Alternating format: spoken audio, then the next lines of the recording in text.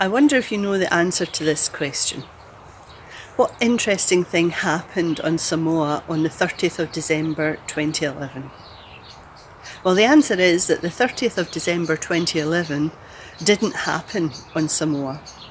The reason being that for economic purposes, Samoa wanted to be closer in time to their main trading partners in Australia and New Zealand.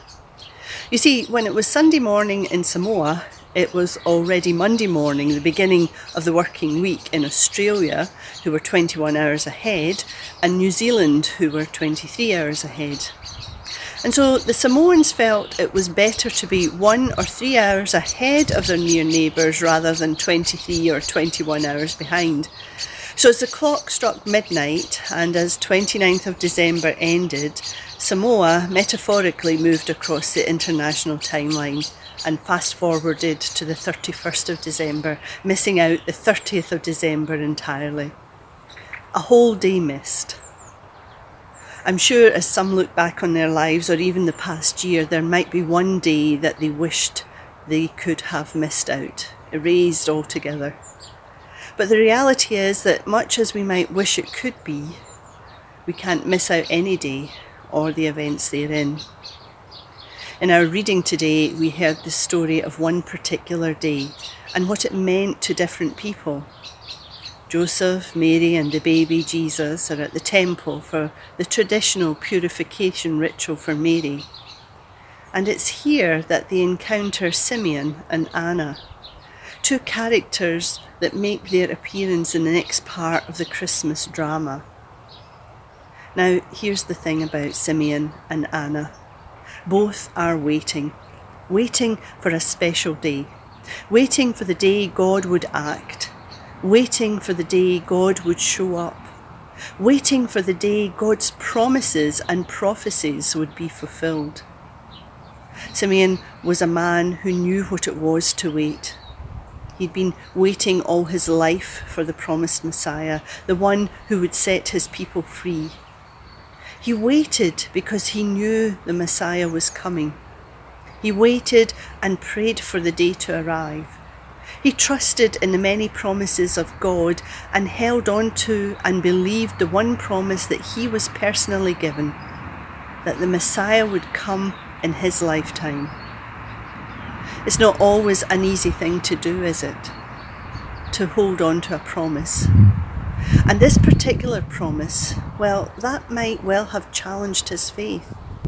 So I wonder if, as Simeon approached the temple that day, he was filled with anticipation. Did he know that that day was going to be the day? He was, we are told, moved by the Spirit to go to the temple. Did he wonder, as he climbed the steps, what was going to happen? These are questions we don't know the answer to. But what we do know is that the joy of Simeon's discovery lifted his spirit so much that after all his waiting, he was able to praise and thank God, saying, "Sovereign Lord, as you have promised, you may now dismiss your servant in peace, for my eyes have seen your salvation, which you have prepared in the sight of all nations, a light for revelation to the Gentiles, and the glory of your people Israel." Many Jewish people expected the Messiah to come with fanfare, but he didn't. And Simeon certainly didn't meet a warrior king. He didn't meet a prophet. He didn't meet a politician. These were the many guises that people expected. Simeon met a baby. There was nothing unusual to mark Jesus out, no halo around his head, just a baby in the temple with his parents, a poor family. We know they were poor because of the offering they brought to the temple. If they had possession or money, they would have brought a lamb and not 2 birds. But it was to this family, of no obvious status, that Simeon was drawn. It was this child that he took into his arms, out of the many he had probably seen over the years. And in those moments he had a revelation. This was the child who would change everything. Yet I'm sure Simeon didn't know that the child he held in his arms was to have such a dramatic and forceful impact on the course of human history. He didn't know how this child's life would unfold. He didn't know of the miracles this child would perform when he grew up. He didn't know of the opposition he would face. He didn't know how he would die or that he would rise again. He didn't know that 2,000 years later this child's story would still be being told. But he did know that something great and significant was taking place and that he was part of it. Then there's Anna. Anna is a widow. She has experienced pain and disappointment. Her husband died early in their marriage and she never remarried, leaving her on her own in a day and an age when it was hard to survive as a widow. She might well have turned away from God in the anger and the pain, but Anna didn't do that. Instead of turning away from God, she turned towards God. And her days are a picture of her faith, worshipping and praying. In fact, it could be said that Anna was a prayer warrior. And a prayer ministry is something that every church needs. Prayer is the lifeblood of the church. Prayer is what keeps a church and its ministries supported and moving forward day by day. Prayer is what keeps us in regular communication with God. And because Anna stayed close to God, her faithfulness was rewarded. She saw the Messiah. I like the story about Simeon and Anna. They came to the temple that day, two ordinary people. There were no miracles, no signs, no wonders. All they did was look at the baby. And as they did so, they recognized this child as the light revealing God's love, and they believed. Both of them would be considered elderly even by today's standards, and yet neither one of them thought that being old meant that God was done with them. They still looked to the future day by day.